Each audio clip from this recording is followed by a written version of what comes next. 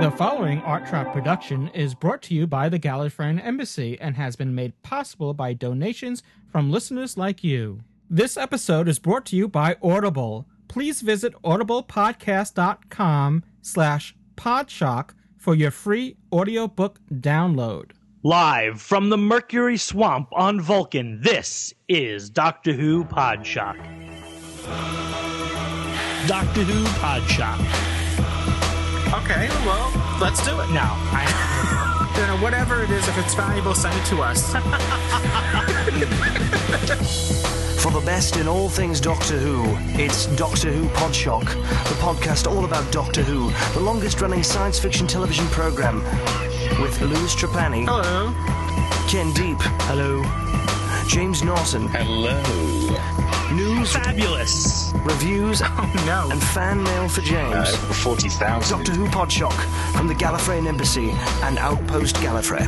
You know, that guy James was really cool. Oh, yeah, we blew that. I'm the Doctor, and who are you? Outpost Gallifrey and the Gallifreyan Embassy present Doctor Who Podshock episode 154. My name is Ken Deep alongside Mr. Louis Trapani. Hello. And as always, the legend, the man, across the great pond is none other than James Naughton. Hi. The legend. Laughs like the master. What's up, everybody? It's Doctor Who Podshock. James has the evil laugh going. Is it an evil petting zoo? Oh, it's a jam-packed Doctor Who Podshock, so jam-packed I can't even tell you what we're going to do today because we don't know what we're going to get to and what we're not. I know that feedback is on the list. I know news is on the list. We may have some special guests. We may have a review. We may have juggling. Who knows? All right, let's jump right into the Doctor Who news. You forgot about right the off dancing bat. monkeys. Well, we'll save that as a special treat.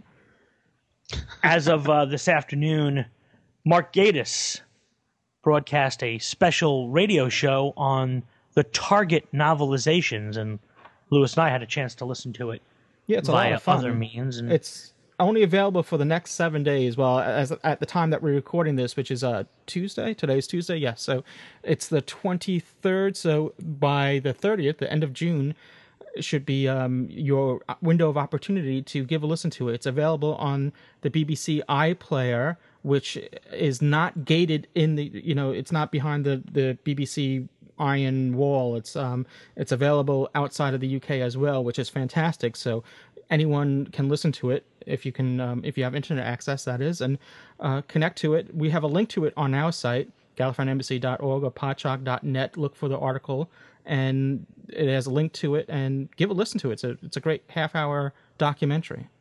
it's wonderful. They have a nice retrospective on the Target novelizations, interviews with Terrence Dix, as well as Russell T. Davies and Annika Wills and just a host of interviews, plus clips from the show, clips from the audiobooks of the novelizations.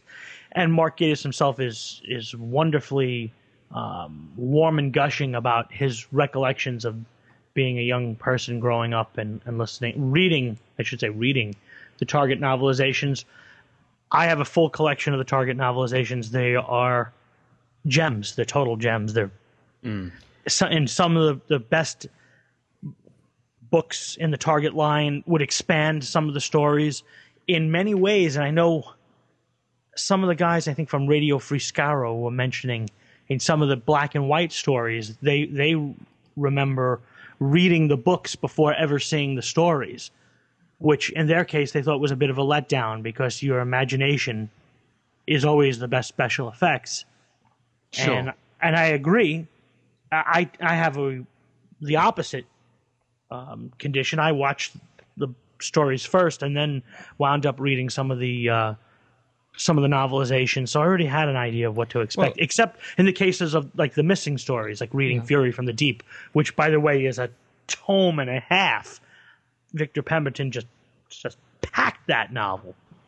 as the documentary explains, and for long-time Doctor Who fans, and Ken and I can attest to that as well, is that at one time, this was the only way to get some of these stories. They weren't available. They weren't released on VHS at the time. And here in the States, the PBS stations were not playing the older episodes. And in the UK, it was rare, that they repeat episodes, at that time as well. So these novelizations was the only way to watch, so quote in quotations, watch these episodes, because they weren't available elsewise. They were always reasonably priced, and the best part about the novelizations were they were always on. As long as you had it in your hand, you had Doctor Who. Well, and James, they're great illustrations as well. So, I mean, as far as the cover artwork, it's always a treat. Kilios, right? Legendary with his artwork and just some wonderful stuff. Be a great convention guest. I don't know if he's done anything in the States. Yeah, I'm not sure. All right, what else is in the TARDIS newsroom? There was okay, I didn't mean to. You were about to go there, so I figured I'll let you go there. Well, once again, it's that time of the year where rumors of the children in need. What time of the year isn't it rumor season? Yeah, I know, but it's the children in need rumor time of year now. Okay. Where if you rewind back to last year, somewhere around this time last year, we were discussing this rumor about the 10 Doctors coming together for a Children in Need one-off special episode, and we were discussing that, and even then we were very highly skeptical that it was going to happen, but we entertained the thought nonetheless, and you see what became of it, that legendary 10 Doctor special that we all know and love. Yes.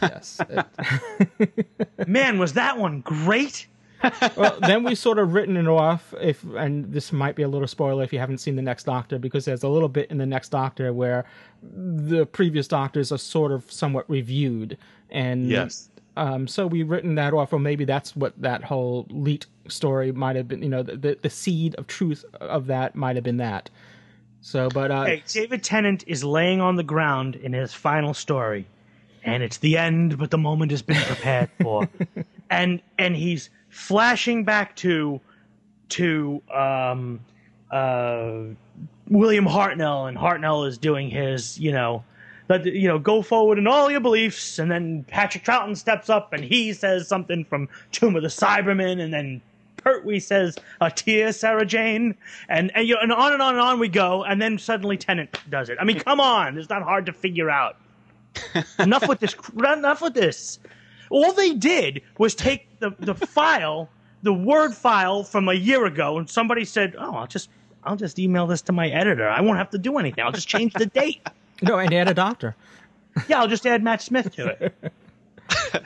I think we may have touched a nerve with Ken. No, because 6 months from now, I'll dig this out of the bag, and we'll turn around and we'll say, "How great was the 11 Doctor special?" It was great.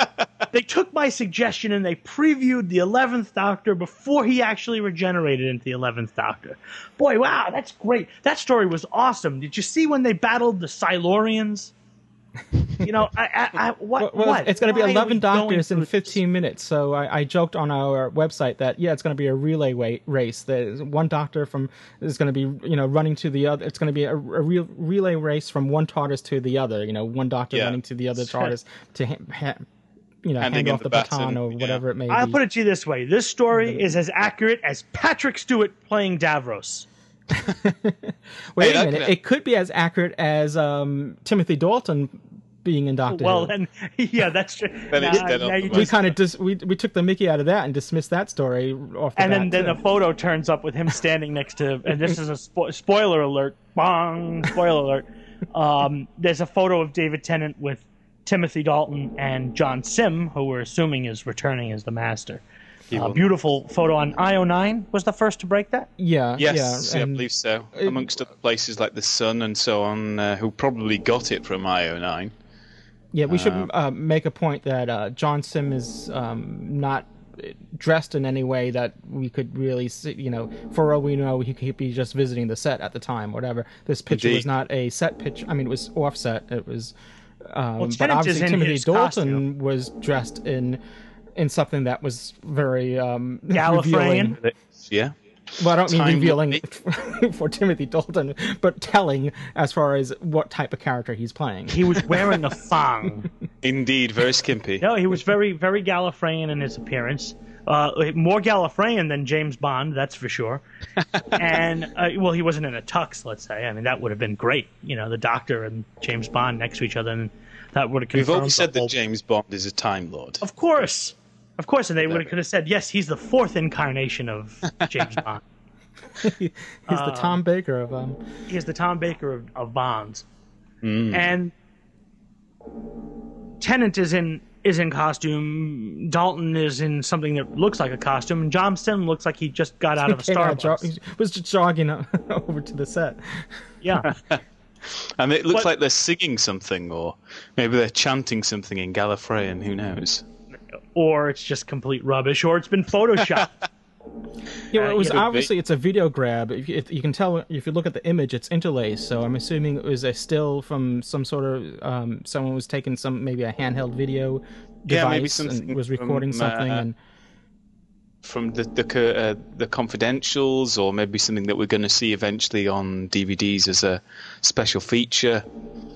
Who knows? Yeah, I was thinking even lower tech than that. I was thinking that it could have been, either a mobile phone that had, recording capabilities, or sometimes still digital cameras now can do recordings as well. And who can say? It's interesting anyway. It's from the 11 Doctor special. Timothy Dalton is doing the Richard Herndl, and he's actually playing a young First Doctor, and John Sim is playing the Valyard. Or maybe he looks like he's actually dressed up as the meddling monk. I thought, seeing he's got this kind of black hooded top, so maybe that's who John. Or he's playing the Rani. Could be the Rani, yeah. His hair is bleached so who knows? Yeah, who can say? It's all going to be interesting. Now that we've played drunken spoiler moment here on Podshock. Drunken spoiler. Yeah, you should have been around last Monday when we had our joint meetup with DWNY and the Gallifreyan Embassy. That would have been drunken spoiler day. Yeah, it was a lot of fun. That was last Monday, the 15th. We had a lot of people coming in from all different corners of the globe. James, you were missed. People asked about you. Sorry. Next time, 25th maybe. But special guest was Daphne Ashbrook, who's there with her daughter, and yes, her daughter, who is also an actress. That's 3 generations of Ashbrook actors, I believe. If I'm wrong, I'm sure I'll be corrected. The Ashbrook clan. I know that that she comes from a line of actors and continuing that grand tradition. And she was spectacular. She came in, was in New York, and stopped by the meetup, and that was great. We set the record for the longest DWNY meetup. It was a joint meetup between the Gallifreyan Embassy and DWNY, but we sort of crashed their existing... We crashed their party. Yes. But in style. We did it in style, yes. And of course, I think their Dalek is Fred, right? Their Dalek's name is Fred, if I'm not mistaken. Fred was there, as well as the White Robot, Billy, our reporter on the ground, Billy Davis. He wasn't dressed in White Robot garb. No, but we had a ton of people come down, some old faces, some new faces, a mix of both groups, and it was a great meetup, a lot of fun at the Peculiar Pub. It's always a good time when we're down there. So if you're ever in our area, if you're in the Manhattan area, if you're in New York, New Jersey, Connecticut, and you can make it up to one of the meetups. We've in the last year or so, Lewis and Billy and I have been regulars or semi-regulars to most of the meetups. It's been a lot of fun. Barnaby runs a really nice group over there, and hats off to him for that. And also happy birthday to him, because it was his birthday the following day. We were there celebrating our birthday, the Gallifreyan Embassy's birthday, and the day after was Barnaby's birthday. So Daphne Ashbrook took the mic and sang a happy birthday to him, and everyone else joined in. So was it sort of Marilyn Monroe-esque? Yes. Tara was there as well with tons of her scarves. She brought the scarves in. She was in town. Tara is in the middle of writing a book about Tom Baker's scarf, and she was in town to view someone who lives on Long Island of all places, who won the Shada scarf at auction many years ago. And she tracked the gentleman down, and he was very generous in allowing her to come and visit it and color match and measure and do all kinds of things for her book and such. And so she timed it out with her husband to come into town in order to join us at the party, and that was great. Mm-hmm. It was fantastic. It was fantastic. And then we had Joshua Lou Friedman, our West Coast correspondent, coming in from the West Coast. Yes, who was also in town and spent some time with us, and that was great to see him. It was almost like a little mini reunion of some folks from Gallifrey here in our neck of the woods, which was kind of cool because we had a chance to return the favor of driving people around and stuff. That's always and for Josh, his perspective of it was like he recognized so many people there from Gallifrey, but he didn't really know from Gallifrey, but he knew their faces, so it gave him an opportunity to kind of see another side of the people from Gallifrey in New York. Mm-hmm. Tara also told us while she was in town that she's going to be attending San Diego Comic-Con. So as of right now, she is our woman on the street, so to speak, reporter going to San Diego Comic-Con. She's bringing the TARDIS with her. But of course. And as you may already know, David Tennant, Russell T. Davies, John Barrowman,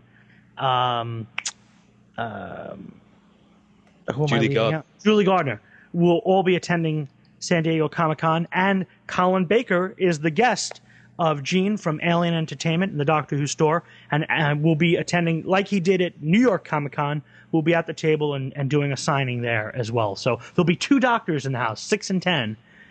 And so it should be a blast. It is sold out, though, which is, I was under the impression that it was 30,000 people. I've heard it's over 100,000 people for the sellout, which is ridiculous. That's bigger than a football game, than a stadium-sized event, and that's just spectacular. And thumbs up.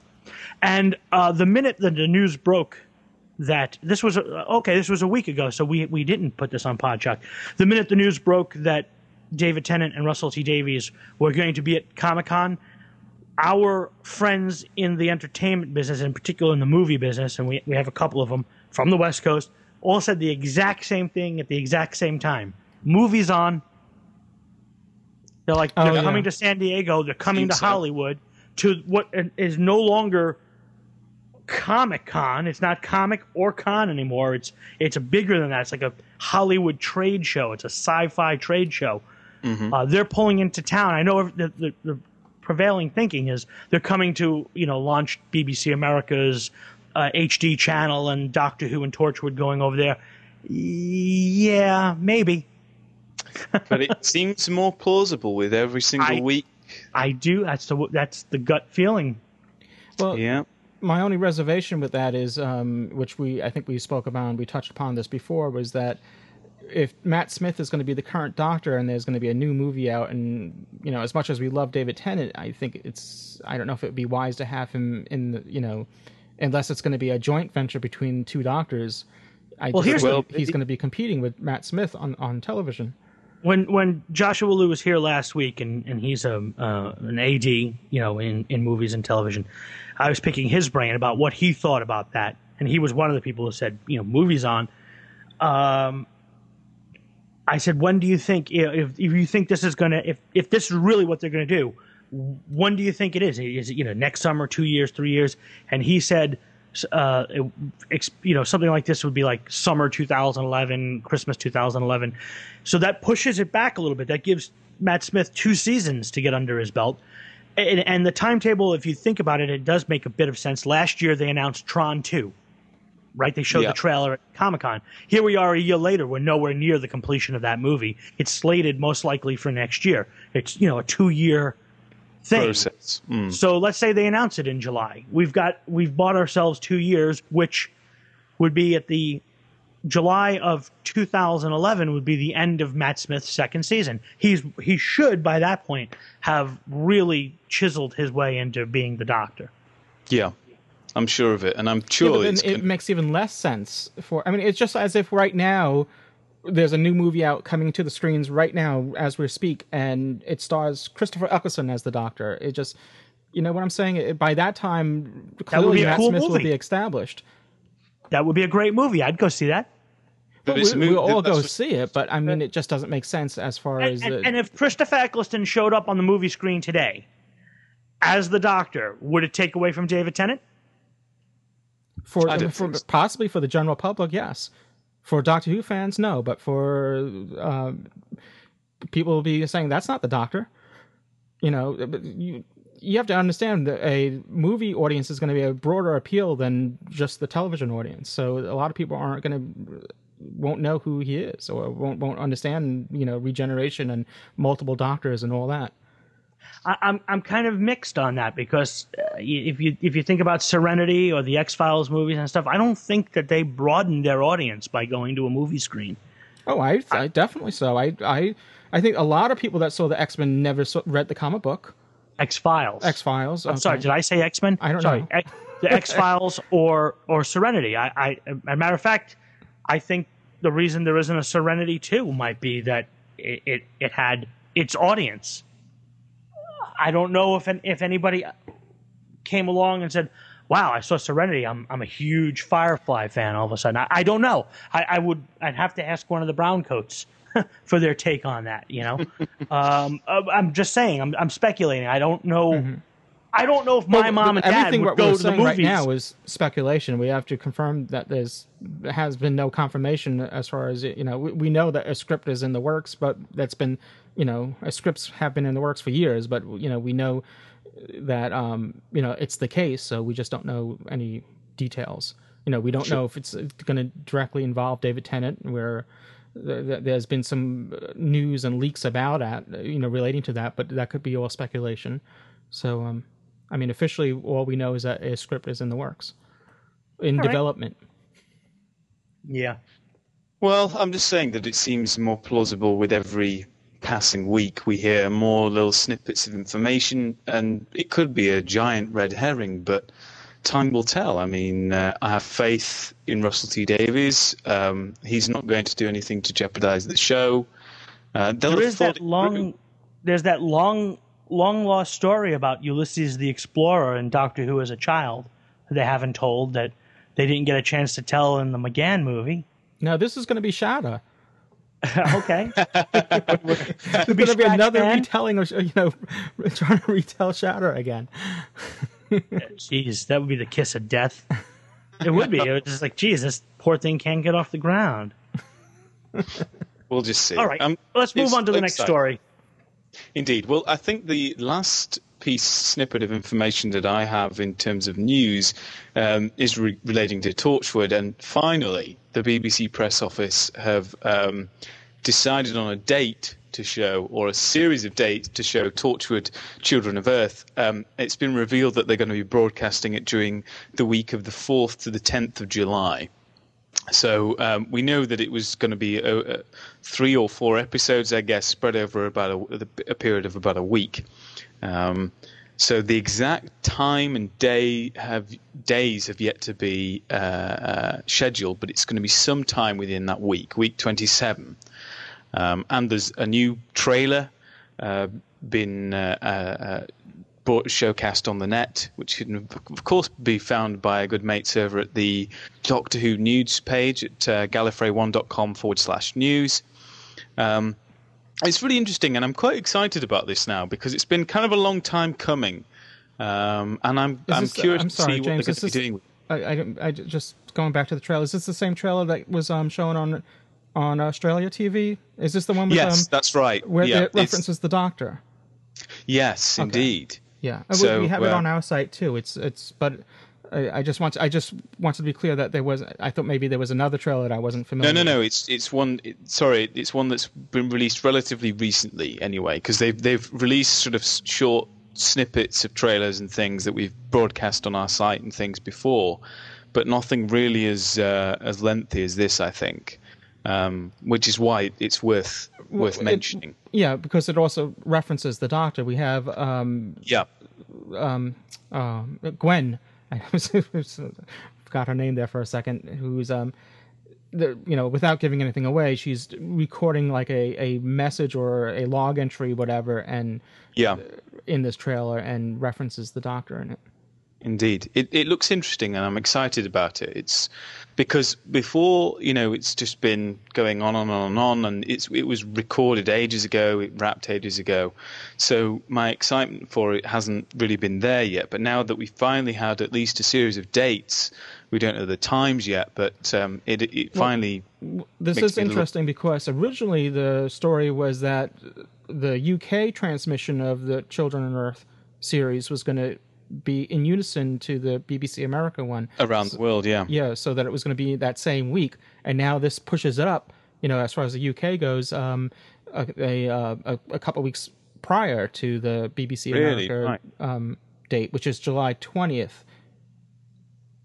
Right. I didn't realize that it was so much later. I thought that they still were going to be in unison, but well, that's a shame if they're doing it like that, but fair enough. Maybe it's just a scheduling issue. Maybe the BBC have, they usually have quite a busy schedule in the summer months, so perhaps this has been the only period where they can physically do it. I don't know, but nevertheless, it's worth mentioning. Ken, sorry. I've mentioned this once before with Doctor Who, and I have to say also with Torchwood as well. I can't stand them showing this stuff in the summer. To me, Doctor Who has always been like a fall winter kind of thing, and the finales have been winding up late June, early July. Now Torchwood's going to be in July. It's like, I know we're geeks, but I sometimes go outside in the fresh air. Well, the thing, it's at night, so. Well, not busy at night. Well, I'm just saying. I don't know. I associate Doctor Who roughly around its anniversary. Late November into Christmas, into January, February. The cold, lousy weather. It gets dark early. You look forward to hunkering down and watching TV. Well, the Sarah Jane Adventures begin in September, and work their way to the end of the year. So we have that in the autumn months. Yeah. Mm-hmm. Okay. As well as the specials, so... But this Torchwood is going to be a one-shot deal as far as... they're doing it consecutively, one after another that same week. So it's not like it's going to be spread out. They're doing 5 episodes, but it's not like being spread out over 5 weeks. Okay. Yeah. So what you're saying is I'm sinking a week into this. Well, you could... so I'm not going anywhere. DVRs, I'm not going anywhere soon. You can record it, and you don't have to watch it right away. In fact, you can save this and watch this in the winter months if you like. Oh, sure, and then be spoiled. No, No, because it's just I don't like it. Whatever. I like it better in the winter. Summertime, there's so much other stuff going on. Fair enough. It's a fair comment. Fair comment. Yeah, no, is it going to stop me? No, of course I'm going to come home. I mean, for flagship shows, and they consider these to be flagship shows. Used to say, oh, yeah, you got a summer filler show and that kind of stuff. Summer was like the dumping ground for stuff. And so especially here maybe in I'm the still a States. little biased. I know it may be different in the UK, but traditionally summer was reruns, so it was sort of just like trash. You kind of just excuse the TV for the summer months and go off and do other things because it's just reruns. I mean, now things have changed in recent years where they're launching, mid-season replacement shows or whatever, and they run in the summer. Yeah. Whatever. Maybe I grew up in a time where September was the start of the TV season and May was the end of all the finales and stuff, and June, July, and August was like I said, was a dumping ground. It was either repeats or it was the time when, we should try that show where we have the talking orangutan fly into space to play baseball. Mm. Fair enough. So that's That's the news, I think, gentlemen, unless either of you actually, have one other thing. There was a report being on Torchwood in this little week gap that we had between Podshocks. They announced that Series 4 is a go for Torchwood. So, okay, cool. Well, they just said it was ready. I mean, this happens all the time, and they of course they're going to be ready to go for Series 4. Even before it's commissioned, they have to be ready to go. And this happens with Doctor Who as well. So I don't think it's been, unless I'm wrong, I don't think there's been any confirmation that it's been commissioned, but they're ready to go. I think that's what was quoted, that Russell T. Davies said that they're ready to go. So yes, of course they're ready to go. Yeah, they'll be ready to go. And why would you get rid of it? Well, I mean, why would you? Why the show's doing well? What give me the reason. I mean, it's not like it's primeval. Well, I don't think that's necessarily fair, because Primeval was hugely popular, at least here in the UK. I think that ITV has done it more for an economic point of view, because you have a show which is popular. It got like an average of 6 million viewers, which doesn't sound like a lot, but in the UK that is quite a lot. But I think that they did it because, you have that and Big Brother. I mean, seriously, where you can make loads of money, what are you going to go with? The answer's always going to be Big Brother, because you can make a profit from it. Whereas, Primeval, you can't. So, I mean, I get what you're saying, Ken, because I was never a huge fan of Primeval. It wasn't my cup of tea. But I like it when rival networks have a stab at sci-fi. It wasn't my cup of tea. I didn't really like it. But I like Invasion of the Dinosaurs as much as anybody else. It was a great Doctor Who story. But yeah, okay, that's a fair game. But I just mean it's nice when they try to do something a little bit different instead of all the other rubbish on TV at the moment, like reality TV shows and all the rest of it. But anyway, yeah, I get what you're saying. One piece of related news that we didn't mention that is directly tied to what we were just talking about is that the Space Channel in Canada will be showing Torchwood Children of Earth and Doctor Who Planet of the Dead. They're doing similar to the BBC America. On July 20th, they're starting with Torchwood Children of Earth, and that's going to be being shown over 5 consecutive nights. And then on the 25th of July, that's a Saturday at 9 p.m., they'll be premiering Doctor Who Planet of the Dead. And so, once again, that's the Space Channel in Canada. If there's anything else, gentlemen, shall we get into features? Why don't we take a break, and then we'll come back.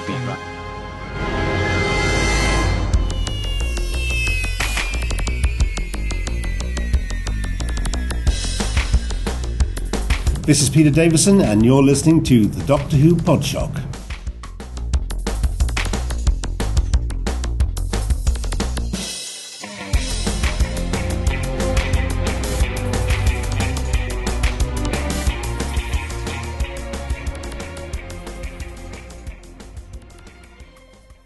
Is your name, or anything else for that matter, do you want to catch up on a few cons with guests such as Colin Baker, Tom Baker, that's not a doctor, that's the vet.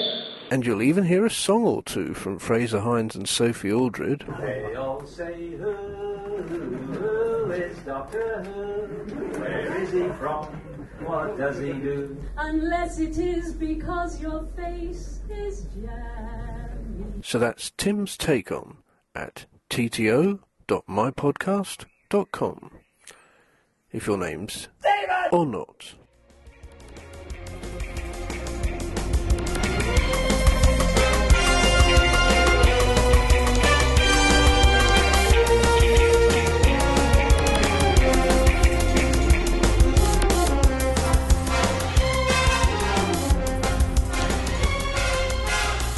We're back with Doctor Who Podshock, and joining us here we have our correspondent from the West Coast, Amy Krell, who has a guest with her, Charlie Ross, who's known in various circles on the convention circuit in the UK on Doctor Who conventions, but has done a lot more. We're going to get into that in a minute, but first let's welcome them both. Hello, Amy and Charlie. Hi there, guys. How are you? Hi, guys. How are you? So, right off the bat, Charlie, you've done some presenting in addition to doing some acting in the Big Finish projects. Bring us up to speed on some of the things that are going on that you've done. Let's start with Big Finish. Tell us a little bit about your Big Finish experience. Well, my whole Doctor Who experience, I'll go back even earlier than that. My whole Doctor Who experience came from I'm a stand-up comedian and actor, And I was booked in to do a gig in London one night, and I didn't feel very well, didn't feel like doing the gig, but went along, did it anyway, and Hattie Hayridge was on the same bill, and Hattie, as some may know, played Holly the Robot in Red Dwarf. And she heard me do some Doctor Who material that I do, and asked me if I'd like to be the MC at the cabaret at Doctor Who convention in the north of England. She'd been asked to find someone to do it, and I went and did that. And based on that, got asked back to other conventions, ended up interviewing the guests, and got invited by Gary Russell, who was then the main director for Big Finish, and he cast me firstly in one with Paul McGann, called Memory Lane. I think it's number 88, and then was invited back to play a member of the Gallifreyan, the Gallifreyan Guard in the third series of Gallifrey, which was the spin-off series from Doctor Who CDs, sort of focusing on obviously the Time Lords and the world of Gallifrey. So that was all pretty exciting. It was pretty cool. Oh, were you a Doctor Who fan all your life? I mean, heading into this, was it? Were you a Doctor Who fan? Absolutely. And you were doing it in your routine. You were talking about Doctor Who. Yeah, absolutely. I mean, I had been a fan my whole life, and I was my earliest memory of Doctor Who is probably the Sea Devils with John Pertwee. My more sort of, but then Tom Baker's first season. That was when I really sort of kicked in, and I stuck with it right up until Delta and the Bannermen. I think that's why we all took an exit. Yeah, the next step was out the door, really, wasn't it? And I say that with all due respect to Sylvester McCoy, who's now I know Sylvester, and he's a lovely man. But I thought, well, the tragedy is that, of course, that it started getting good when they cancelled it. Sylvester started to get in his stride, and the writing started to get a bit better, and then they went and finished it. So you see, I'm now earning my Doctor Who credentials here by this expanding knowledge that I'm showing you here. No, mate, you don't need to, because I mean, your stuff on YouTube is pretty famous. There's loads of stuff online with your comedy routines and stuff, particularly I think from Dimensions, when you were on the circuit then back in 2008. I think you did a great sort of cabaret, because I seem to remember there being loads of screens and stuff that you made loads of references to Doctor Who and narrating the Cybermen and stuff like that. Really, really cool. Yeah, that's right. I mean, I want to do a lot more of that kind of stuff, and obviously there's technological sort of things. It's basically trawling through the Doctor Who back catalogue, trying to find sort of potential comedy elements, and there's a lot there. I mean, the classic Earthshock, the scene from Earthshock with two Cybermen standing guard outside a room, basically looking as if they're chatting about what they did in the bar last night. It's quite ridiculous. And that kind of stuff lends itself to comedy. And Doctor Who, has always had an element of comedy, but it also has an element of the ridiculous, which I think we love as well. And therefore, it's easy to get comedy out of it. But yeah, very nice comments. I mean, over the last few years doing conventions, I've been able to build up more and more of Doctor Who routine, and I kind of do it slightly differently to Toby Haydock, who does a brilliant show called Moths Ate My Doctor Who Scarf. And Toby talks with great reverence about and does a parallel sort of analysis of his life growing up as a Doctor Who fan. I just kind of look at the show and try to have sort of a little bit of a jibe at it. I mean, for example, one of the things that I talk about is if you really want to tick off Doctor Who fans, so get them around a table and ask them who their favourite Doctor is. And some will say Tom Baker, and some will say John Pertwee, and some will say Patrick Troughton. If you really want to tick them off, when it comes to you, say Peter Cushing. Tables thrown over outside. Yeah, that's it. Oh, they freak out, man. They go crazy. It starts with drop jaws first. And then after an intake of air, there's this... boom, as opinion. Serious. And then for really diehard fans, you could say Trevor Martin. Yeah.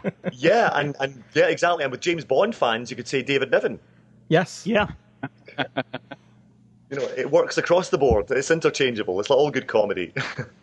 So, in your presenting role, give us some taste of. I've never been to a convention in the UK yet, so I'm imagining that it's a little bit different than we do here in the States. And James has had the pleasure of being at both. Have you been to any American conventions, and is there a way of actually comparing the two? I haven't. No, I'd love to do an American convention. I was trying to sort of come to Gallifrey this year, and work commitments just meant I couldn't make it over. I'd love to do an American convention. I don't think there are many differences. I think in the past, perhaps the American conventions were a bit more analytical in terms that they had screenings of episodes and apparently discuss it in depth. The British conventions, there's really a lot of alcohol involved. There's much more. What was there, right? Okay, well maybe the Americans are coming up to speed with that. You see, yes, apparently we are. Guys coming into civilization. Well, we've been influenced. So, good. Speaking of drunkenness, we've been asked to ask you about this song that you sing. Well, as a little treat for the 45th anniversary at last year's Dimensions, I rewrote the words to Science Fiction Double Feature from the Rocky Horror Picture Show, and wow. I've managed to squeeze every Doctor's name, apart from Peter Cushing, I will add. I've managed to squeeze every Doctor's name into the lyrics that I've rewritten. So, but actually, we were kind of chatting last night, and there may, and this could be an exclusive, there may be an opportunity to record it and maybe stick it online somewhere. But we have to be very careful because apparently Richard O'Brien is extremely protective of Rocky Horror stuff. Imagine.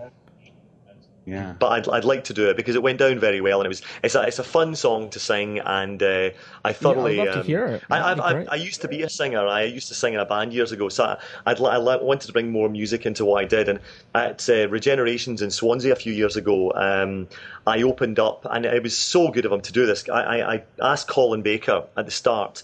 It was just after the finale to season 3 with Martha and the Master, and.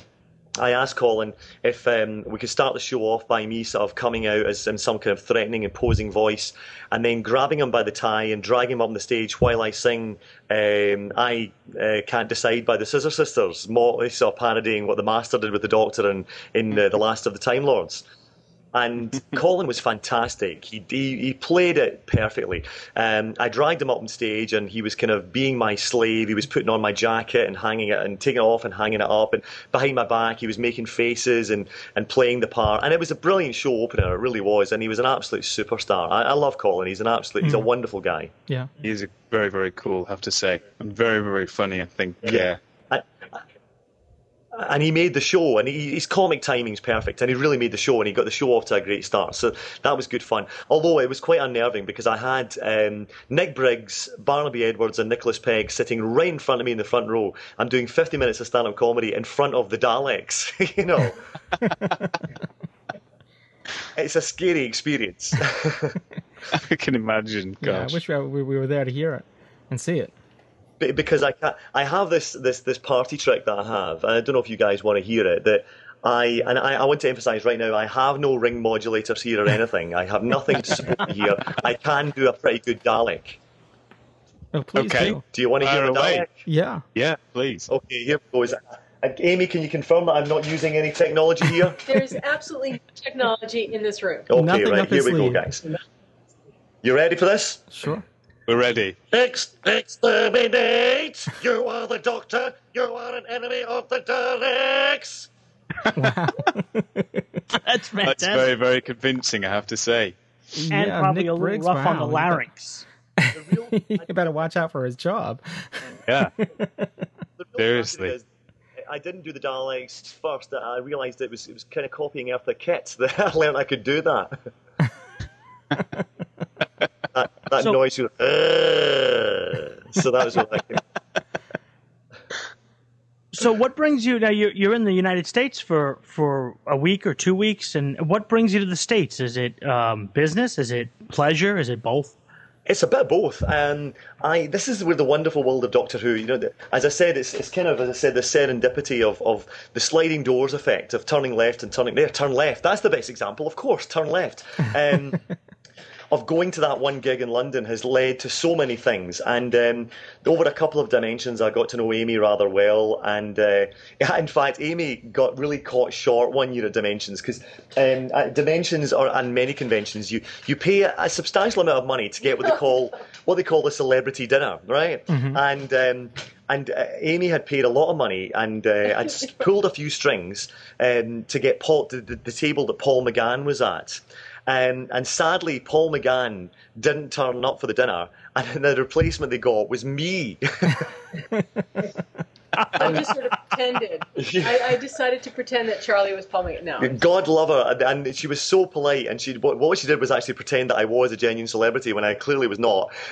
And I was like, I wanted to ask for my money back. I was so disappointed, And so we got to know Amy rather well over the next couple of years, and I had started work at this point and eventually finished a film script, a romantic comedy set in Glasgow, in Scotland, and I didn't do that pathetic thing when a film producer is in the room, because Amy's a film producer, and she said, oh, will you read my script? I was cool. I waited a whole 5 minutes before I asked her to read it.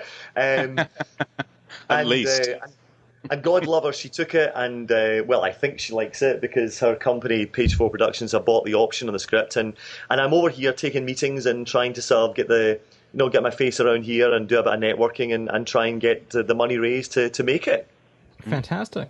Well, February is Gallifrey, and it'll be Gallifrey 21. You missed it on Gallifrey 20, so is there a chance that you're joining us at number 21 and getting a taste of Americans pretending to do a British convention? I mean, it's a great convention. I'm not kidding. But we're finally learning that drinking is a very important part of the Doctor Who experience. I tell you, I'd love to come over and do my show because I'd love to see how it would go down with the American audience. I'll sing the Rocky Horror song, and I'll do all the bit. I'll do the film clips. I'll get some more clips sorted, and yeah, I'd love to do that. So if whoever's organising it is listening, Sean, then perhaps if the illustrious Mr. Lyon, who I understand is a wonderful human being and a fantastic person. Mm-hmm.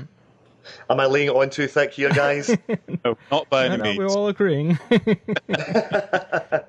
Then you never know. An invitation maybe winging its way. I don't know. I mean, how did I hear Toby's show went down phenomenally well this year. We had him on our show. We had you talking about Toby Haddock? Yes, Toby Haddock. Yeah. Yeah, he was. We did a live show as we now always do at Gallifrey, and he was one of the guests. And the show was the night before. It was brought down the house. Yeah, it was packed to the gills. Excellent. Well, that's good to hear because obviously Toby's humour is very British. But the thing is, of course, Doctor Who fans are going to get the British sense of humour because they're in love with a British show, and the British sense of humour is there already, Yeah, generally you don't follow a British show unless you get it. You just exactly. The person who's tuning in for the reality shows or whatever on VH1, they're not really. I don't really know if they're ready for British humor, but people who are geeky enough to go and watch a show that started here on UHF will pretty much get British humor. Yeah, exactly. It's funny, actually. I was the last time I was in LA was 20 years ago. I've been in America a lot of times since, but I've not been to LA since I was a student 20 years ago. I came over to do the British sort of counselling in summer camps that students do. British students come over and do that, and I remember sitting, the one chance I got in this little camp that was somewhere between Washington, D.C. and Baltimore, and I was flicking through the TV and I came across public service broadcasting, and I stumbled across, I think it was The Visitation. Wow. Yes, with Anthony Caff, yeah. And it really was. I mean, because I don't really feel that far away now because the internet is such a global phenomenon that I was chatting on MSN Messenger this morning to people in Glasgow and to people in London and emailing, and I can see the British news on the internet. But way back then, I felt as if you really did feel you were the other side of the world. Just seeing Doctor Who, that one little moment made me feel so warm and fuzzy. It was great. Oh, absolutely. I mean, right now, what we're doing with this show, you're 3,000 miles away from us and on the West Coast there in California, and we're here in New York, and James is in... James, are you in York now? Yeah, I'm in Old York, yeah. Yep. So 6,000 miles away. Old York. So I've never been to York. That's bizarre, isn't it? Because it's a beautiful place. It's a stunning town, apparently, but I've never been to York. Yeah, well, Amy will tell you she came to visit... fairly recently, only a few months ago. So Disney York. Yeah. Sorry? Disney York. Disney York, yeah, as Amy likes to refer to it, because she says that it's almost like a theme park, or what she imagines a theme park to be, a British theme park. So Yeah, if they made a theme park of England, that's it. Exactly. I thought James was just dressed up as Mickey Mouse. No. Well, we are hoping to see you. If we'll keep our fingers crossed, if there's a possibility that you will be at Gallifrey 21, we'll look forward to meeting in person and break a leg with the script. We will. Thank you so much. It's an keep absolute our pleasure eyes talking open to for you. that. And I want to thank you for joining us, and thanks also to Amy for helping you join us today and get some of the stories out. And hopefully this is the first of many appearances. So you're welcome if you're at Gallifrey to swing around. We'll make sure we get together. We'll have a pint or 30, and and take it from there. Well, we should maybe I'll come and see you sometime in James in New York, and we can get a pint. That'd be cool. Awesome, mate. I'll be buying. Don't worry. Good stuff. Good stuff. That's what a Scotsman always likes to hear. That's what I was thinking. I wasn't going to say it. I'm glad you. And as I say that, every Scotsman around the world who's listening to this is throwing something at their computer right now, saying, "Don't say that." No, it's just because I know that you'll be able to drink me under the table. So that's the reason remember, why. I'm in America. They don't drink the way we do normally, so I'll probably be a southern softie by the time I get back. I'll toughen you up again. Don't worry. Good stuff. Good stuff. Well, Charlie Ross, we want to thank you for joining us today on Doctor Who Podshock, and we will enjoy the rest of your stay in the States. Can I do a quick plug and just say if anyone wants to check out my website, it's charlieross.co.uk. And very soon I'm going to have a link on there to the Big Finish sort of site where my CDs are, so you'll be able to, if you want to buy them, then you'll be able to get them through my website. So that's charlieross.co.uk, if you don't mind me indulging. Oh, no, please do. I'm glad you did it. You're also on Facebook. Fantastic. I'm also on Facebook, yes. Facebook the ass off me. Just come at me. It's not a problem. I will accept you. So just like us, on my Facebook. All right, and we'll be right back on Doctor Who Podshock.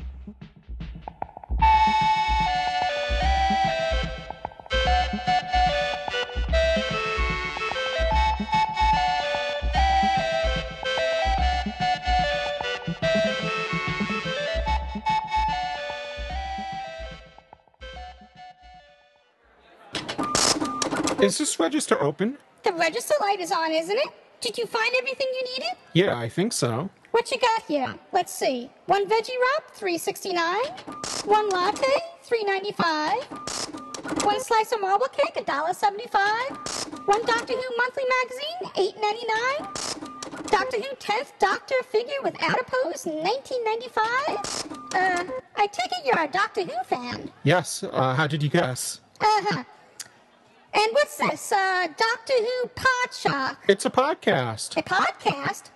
There's no price on it. I need a price check! Frank, I need a price check! Please come to the register, I need a price check! Yeah. How much is this podcast? I don't know. I don't see it listed here. Well, I gotta know what to charge him for it. Well, what do you think it's worth? What do you think this podcast is worth? This podcast is made possible in part by support from listeners like you. As we approach our 4th anniversary, I would like to thank everyone for their ongoing support for this podcast. If you too would like to donate, please visit our website at gallifreyanembassy.org or podshock.net and click the donate link. We appreciate your support and thank you.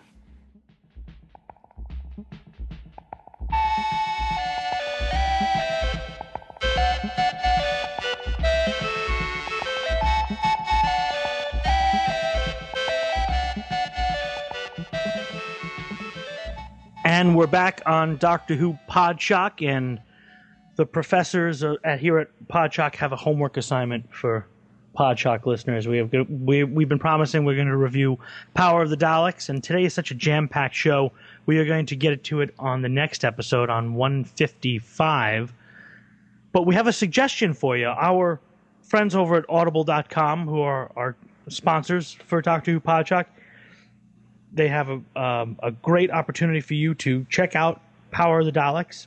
if you haven't subscribed to Audible yet, go ahead, Lewis. I was just going to say, you can make this your free Audible book download if you haven't already signed up for a free trial. The Audible.com has a offer where you get a free audio book download when you sign up for a free trial, and you can make this Doctor Who Power of the Daleks your free selection, or if you're already a member, you can make this your selection as well. Now, Power of the Daleks, as you know, is we've been reviewing the regeneration stories revolving around the Doctor. The last time we did the 10th Planet, which, by the way, I have seen. At the time when we did that review, I hadn't seen the 10th Planet since like the early 90s, so I was really, really rusty as far as giving a proper review of it. But you can find that on Audible as well. Yes, and henceforth, now I have seen it again. Henceforth. Well, I have now seen it again, so it's a little... I want to just kind of revise my rating. I gave it a 4 TARDIS groan. I said pending after seeing it again, whatever. So I'm going to give it 4.5 TARDIS groans. And by the way, episode 3, William Hartnell is like completely out of it. He's literally, when I don't mean he's just, under the weather. I mean, he's not in the episode at all. He's not ill. Yeah, he's basically was probably ill at the time of shooting, whatever, and they had to get a stand-in all of a sudden he just drops out. He becomes ill, faints to the floor. They drag him off to another room. You don't see his face because obviously it's another actor. And throughout that whole episode, he's not there. So the Doctor Who wasn't there. Well, there was really no... Well, you know what? Maybe I'll hold off on any further discussion on that until we review Power of the Daleks, and that will be a good lead into the review when we do it. And I came prepared. I listened to Power of the Daleks twice. Listened to it, too. We can do it. But it'll be a 5-hour Podshock. It'll be a 2-hour Time Lord. It'll be a 5-hour Time Lord.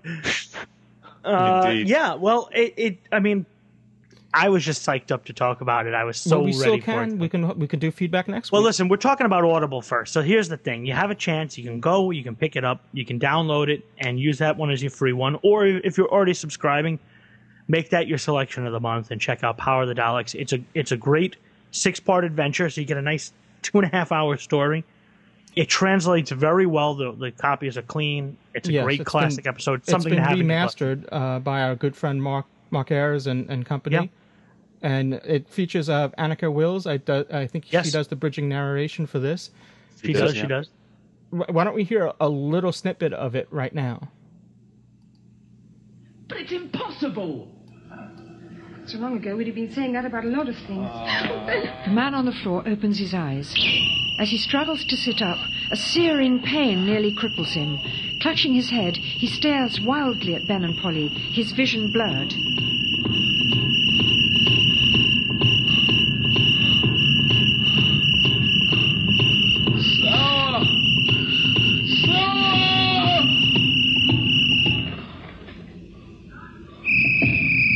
Concentrate on one thing.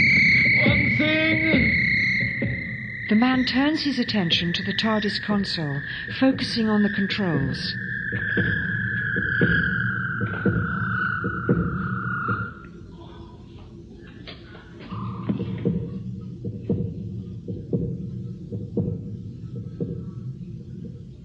At last, his vision clears. The pain seemingly past, the man removes his hands from his face and looks around him, his features brightening in relief. It's over. It's over. The man scrambles to his feet, wobbling unsteadily. Ben and Polly watch, but make no attempt to help as he circles the TARDIS console, as if reacquainting himself with the controls. His clothes hang off his slight frame, much too big, and he struggles to unfasten the head. All right, well, that's probably not maybe the most exciting clip from the story. Well, you just heard some of the first moments of Patrick Troughton as the Doctor. It's interesting when you listen to this that at no point do they call it a regeneration. No, that term hasn't been established yet. No, the closest thing was he said it's a renewal. That was the closest that you had to using the term regeneration. But we'll get into that further when we actually review Power of the Daleks. But it's a fantastic story. Yes, and this is just one of 50,000 titles to choose from Audible. So we do advise you to to check out audible.com. If you go to www.audiblepodcast.com/Podshock, you can get your free Audible book download today, and you can make this one of them, and then you'll be prepared. Right now this is one of the lost stories, so it's not available on video. It's the only way to really experience, other than reading a novelization of it. This story John Peele's novelization of it. What was that? John Peele novelized it for Target. Speaking of Target, and yes, bring it all around, baby, bring it all around. And speaking of that, I have been an audiobook fiend in the last week. I've listened to Tom Baker read Creature from the Pit from the BBC audiobook collection. That's kind of recent. And he also read Brain of Morbius. I listened to Creature from the Pit twice, and I listened to Brain of Morbius. I loved Creature from the Pit. I thought it was just really well done. Tom Baker's read is incredible. He really just put his heart and soul into it. Fantastic. And they put sound effects and some things like that. And he even does K-9's voice in the story. It was just fantastic. So, well, and it gives you something to listen to when in between Doctor Who Podshocks and our other podcasts. So you can put in that Audible audiobook and give a listen to it. You can listen to it, just like you listen to this podcast, be it on your iPod or MP3 player or computer, whatever. It's really helpful because it downloads as an audiobook. On the iPod, like podcasts, when you stop it, when you go back to it, it's exactly where you left it. Yeah, it bookmarks it. It bookmarks it, and that's very helpful. So once again, you can get a free Audible book download, and you can make this or any selection. It doesn't have to be this. We're recommending this because we're reviewing it next time. So the URL, once again, and we'll have it. It's on our website too. So if you're listening to it and you can't write it down or whatever, if you go to podshock.net or gallifreyanembassy.org, it's a link. There's a link for the Audible. There's a little display banner there that you can click on. It will go to www.audiblepodcast.com/Podshock, and you can get your free Audible book download. One of the nice things too is that it helps Podshock. It helps us offset the costs of bandwidth and things like that. The sponsorship is something you show Audible that you're a Podshock listener, and it helps. Yes, you can support us by supporting our sponsors. Yes, and that helps keep the Gallifreyan Embassy Tower alive and well. The 70-story. It's becoming a very expensive tower lately. So let's. So that's what we had to say there about Audible, our friends at Audible, and now it's time for feedback. Yes, we do. We've gotten a lot of feedback since our last show, and we're going to try to fit as much as we can to it. But if we don't get to your feedback in this episode, fear not, we'll get to it next time. And but keep them coming. You can send us feedback by obviously emailing us to feedback@podshock.net. And in addition to that, you can also send us via Skype and the Gizmo Project. But we also have a Podshock public call box, and that phone number is 206-600-6517. It's a U.S. number, area code 206, so just be aware of that. And it works just like voicemail. Call it and leave a message, and we can use that for the podcast. And just recently, Apple introduced 3.0 of its iPhone software, which makes it even easier if you're an iPhone user to send us a voice feedback using their voice memos. You can just record something on your iPhone and then just email it to us directly from your iPhone. And the address, once again, is feedback@podshock.net. So, which shall we do first? Shall we do a piece of audio feedback, or should we do a letter? We can do an email if you so wish.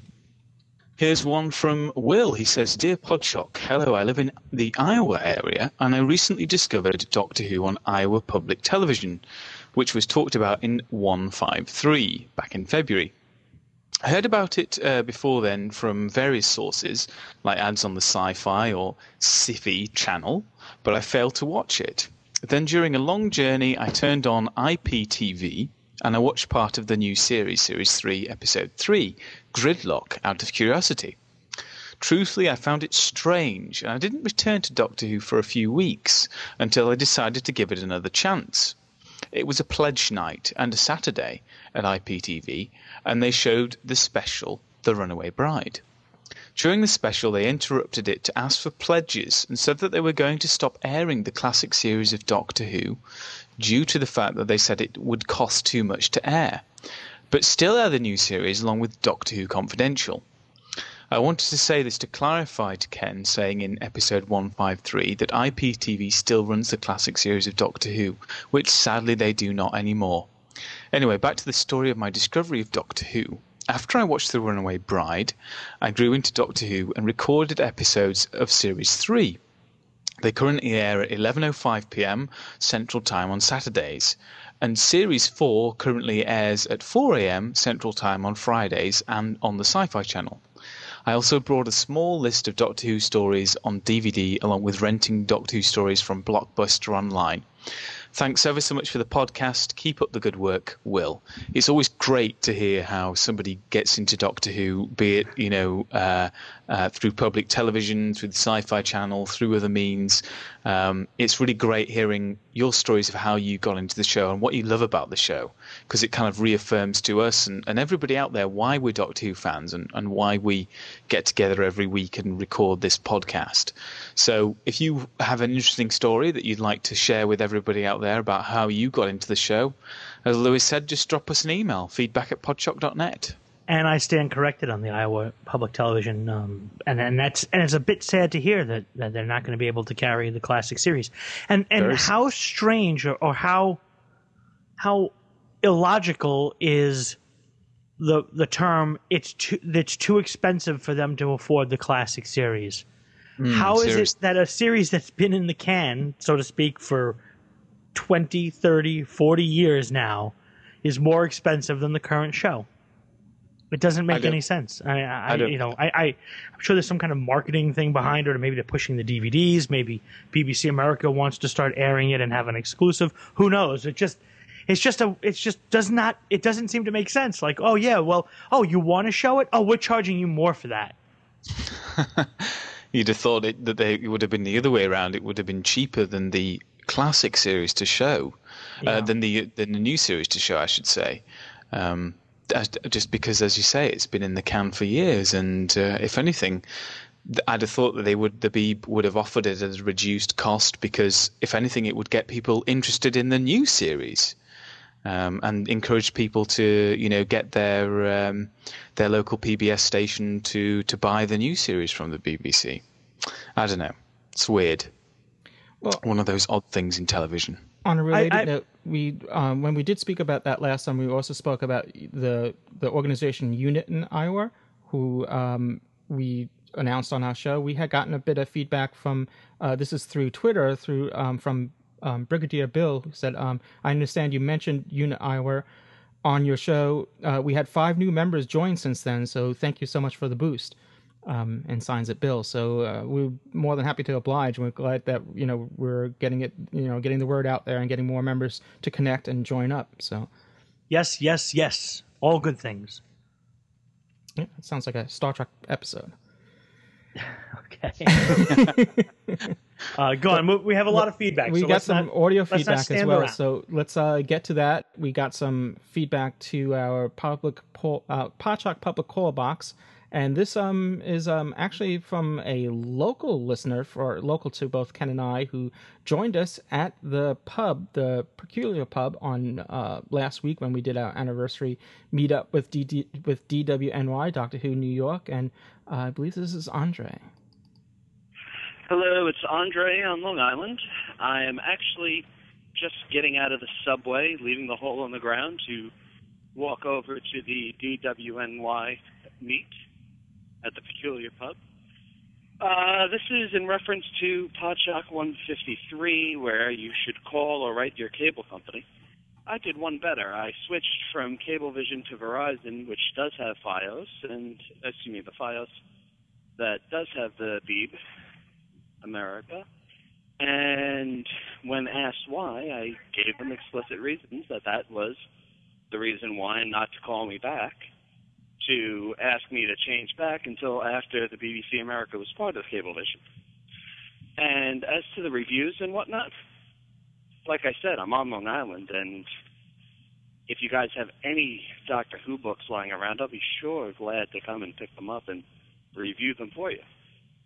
Anyway, see you in about 10, 15 minutes when I walk down there, and next pint's on me, huh? All right. Well, and he had a brief message after the event as well, so let's just hear that. Hey, Ken. Hey, Lou, specifically.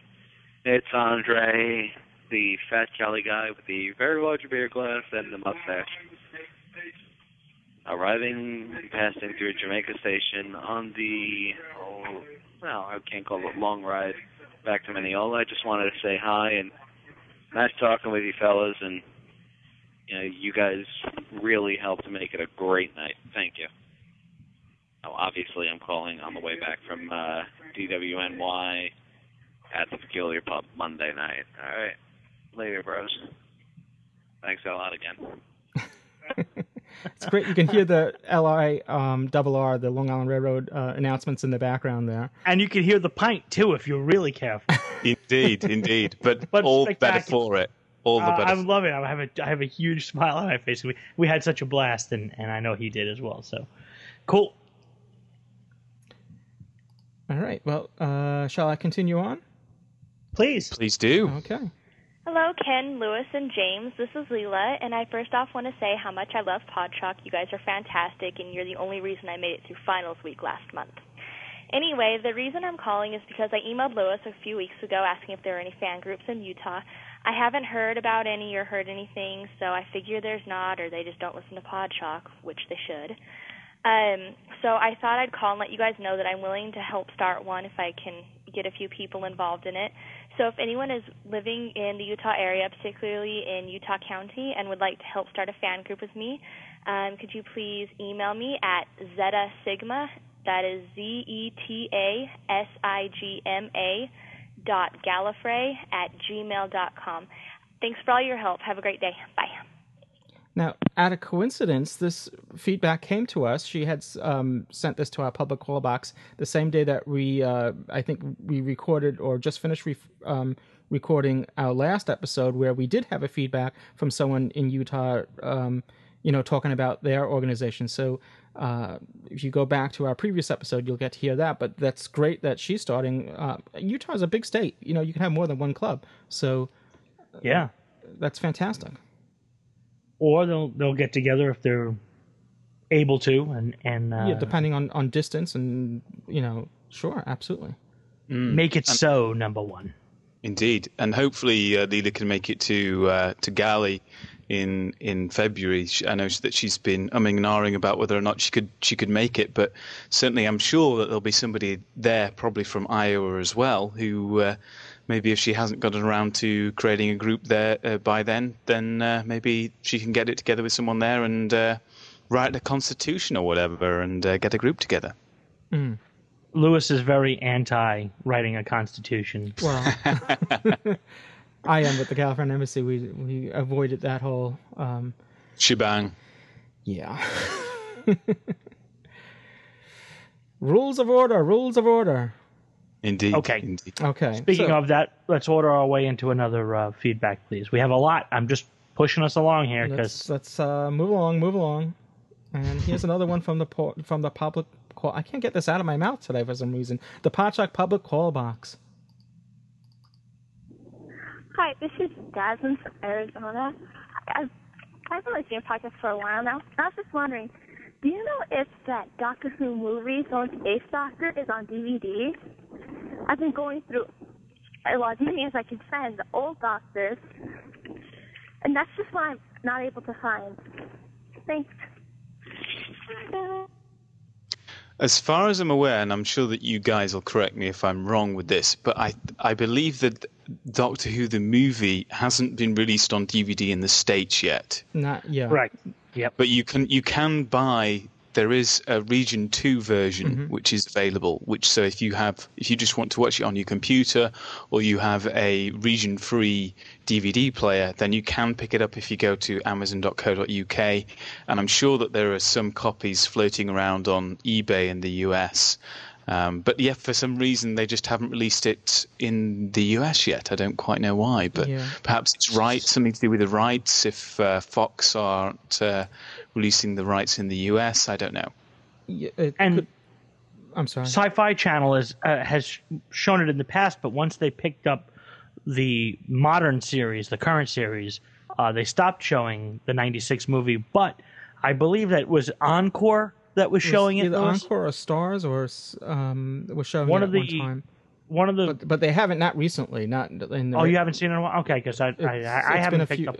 Yeah, it's maybe like back in 2005 or something like that was the last time they showed it. But getting back to what James said, if you get the Region 2 DVD in the States, again, you can purchase it and have it, from Amazon or wherever, and have it shipped here.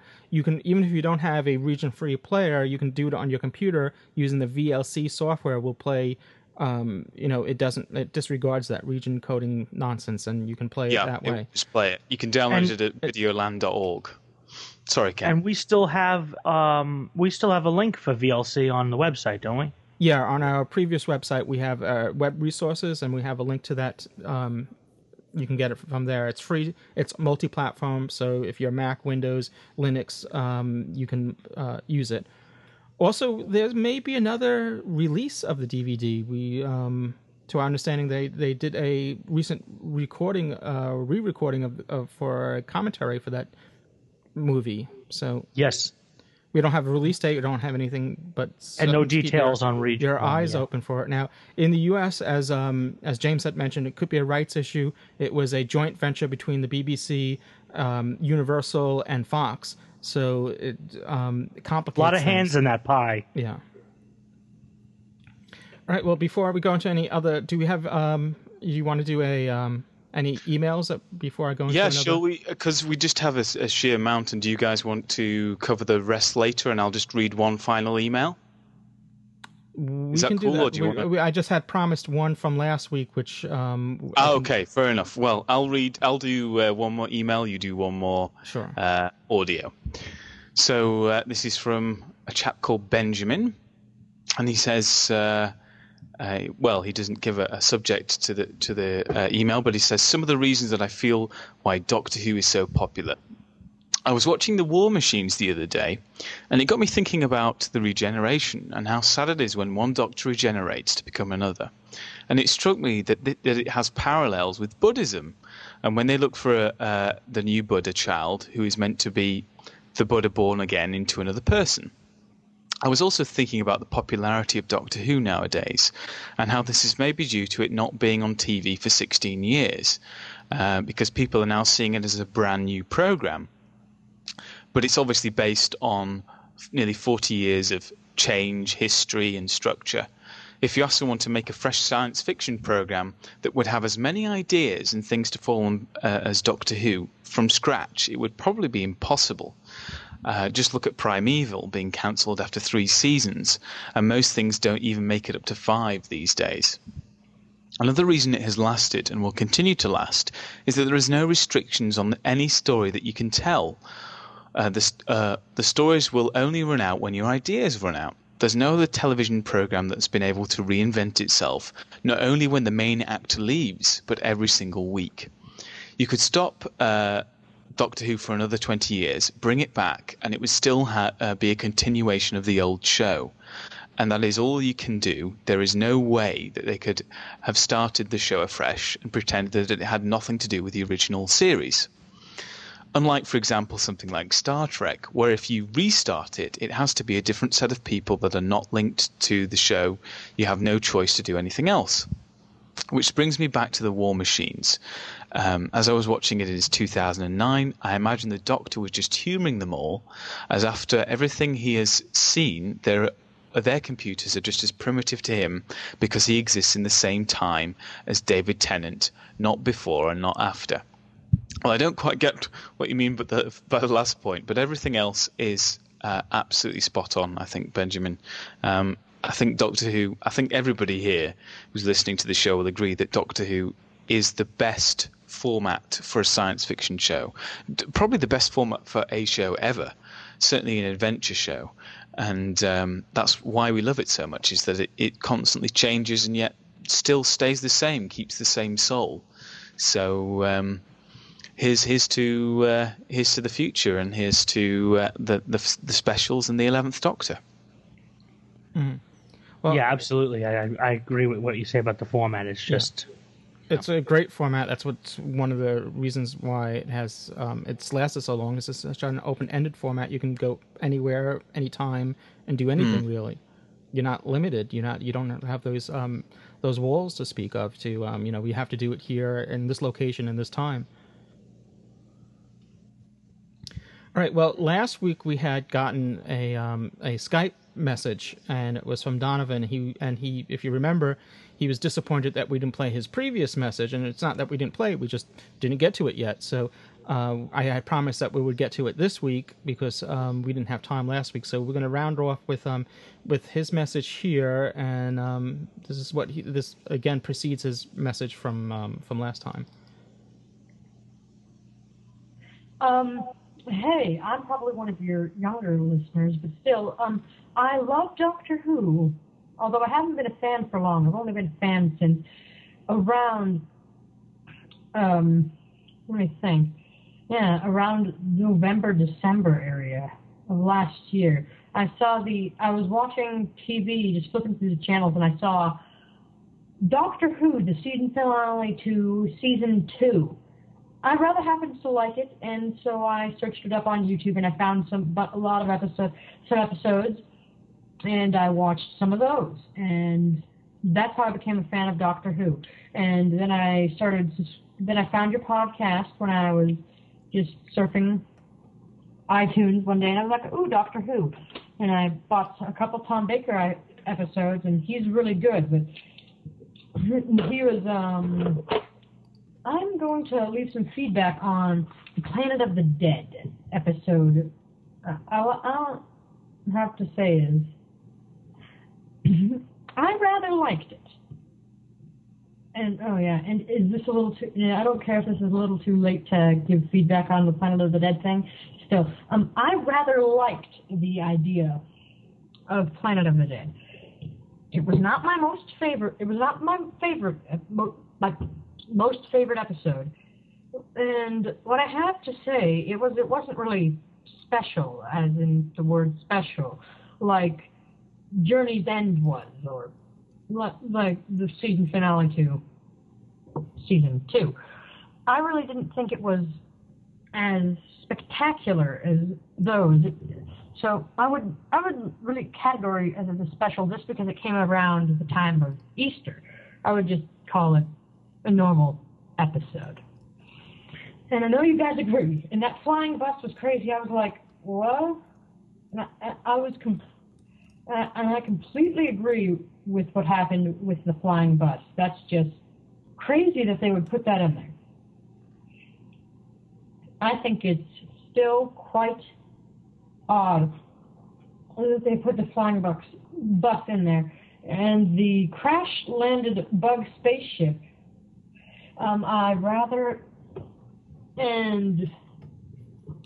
the crash-landed spaceship of the aliens who wanted to visit the advanced alien race.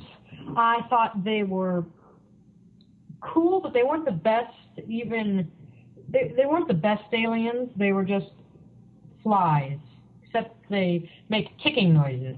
And it is kind of cool how they made it so she couldn't understand what they were saying because they didn't. Because she couldn't understand. But the Doctor really didn't need to speak their language. But I didn't really think it was needed. And also when you were talking about the joke they made about I need the crystal. Oh no, I don't need the crystal. I just need these nice latches that somehow deconnect into these perfectly round wheel thing, connects that there, and these things that perfectly fit on a nice sized bus wheel. Yeah, and it's just, again, back to the flying bus. Why couldn't, the flying bus, when I saw that, I was watching it on a low quality computer because I can't get it anywhere else. That's the only place I could get it. But I was really just not really happy. I completely agree with you guys about the flying bus. And also about the episode. Yeah, it would have been better if the episode also had some more of the 11th Doctor, like looming, the 11th Doctor coming. But no, nothing of that. But still, I rather liked the episode. I give it 4 TARDIS groans out of 5. And, well, that's my quick feedback review thingy on that. So, over. All right. Well, thank you so much there, Donovan. And like we promised, we did get your feedback. Got there the in the end. Yeah. Yeah. So, and we always enjoy everyone's perspective as far as we have some other reviews coming in future shows of some books and whatnot. So we do encourage that and looking forward to that. So, all right. Well, I think that's going to round out our show. Indeed. So we have our homework assignments for those that are listening and ourselves as well. Homework assignments. It's the middle of the summer. We're not supposed to have homework. Hey, when Doctor Who is your homework, is it really work? No, it's not. So, Power of the Daleks. It's the first Patrick Troughton story and another a post-regeneration story. So, Lewis, guess what it's doing here in New York again? Don't tell me it's raining. It just started to rain. I'm telling you. It's Blade Runner 2019. It's Los Angeles. Yep. I can't believe this is the 23rd of June. We've had 2 days that it didn't rain in the month of June. I believe it. Yeah, I'm saying since May rolled around, I can count the dry days on my hands and still have some fingers left over. This is London weather. It's been miserable. I mean, I'm going to go outside and there's going to be one of those red phone booths on my lawn. Well, that would be I was just cool. thinking the other day, it's been such beautiful weather here, and I know that Lewis has been twittering about, how rubbish it is in New York, and I was just thinking, God, it would be ironic if these guys have to come over to England to, have a bit Get of a little sunshine. Yeah. Things have just gone completely topsy-turvy. I don't know what's going on with the world. It was bad Sorry, enough it's just because I heard background noise, and I'm like, what is that noise? And I look out the window, and it's raining again. Just what we needed, more rain. Yeah. I mean, it was bad enough back in February when here in New York we flew out of winter to go to Los Angeles, where we were expecting 80 or at least 70-degree weather, and instead we got the 50s and rain and whatever. I was all ready to go in the pool in Los Angeles, and then suddenly, boom! We had yucky weather. Yeah, have to be the next Brits year. were out there weather with them. Sorry, you shouldn't have invited me. Oh no. We'll take you with the bad weather. As long as we get you, we're happy. That's it for another edition of the 2-Hour Time Lord. It's the 2-hour Podshock. We'll be back next time with a review of Power of the Daleks. Promise. Indeed. And, we promise. All right. So until next time, cheers, everybody. Catch you later. Cheers.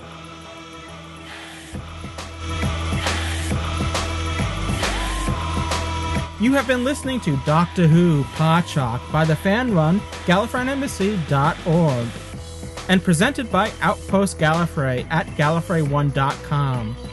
Doctor Who is owned and trademarked by the BBC. Doctor Who Podshock is not affiliated with the BBC in any way.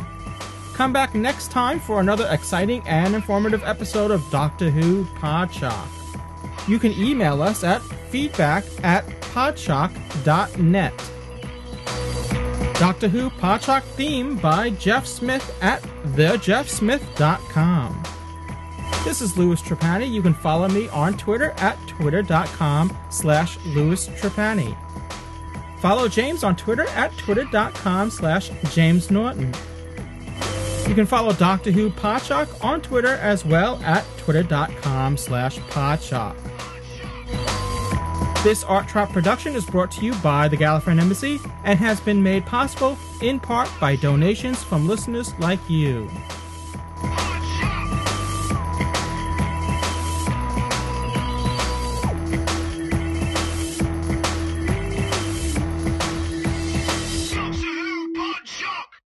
Goodbye.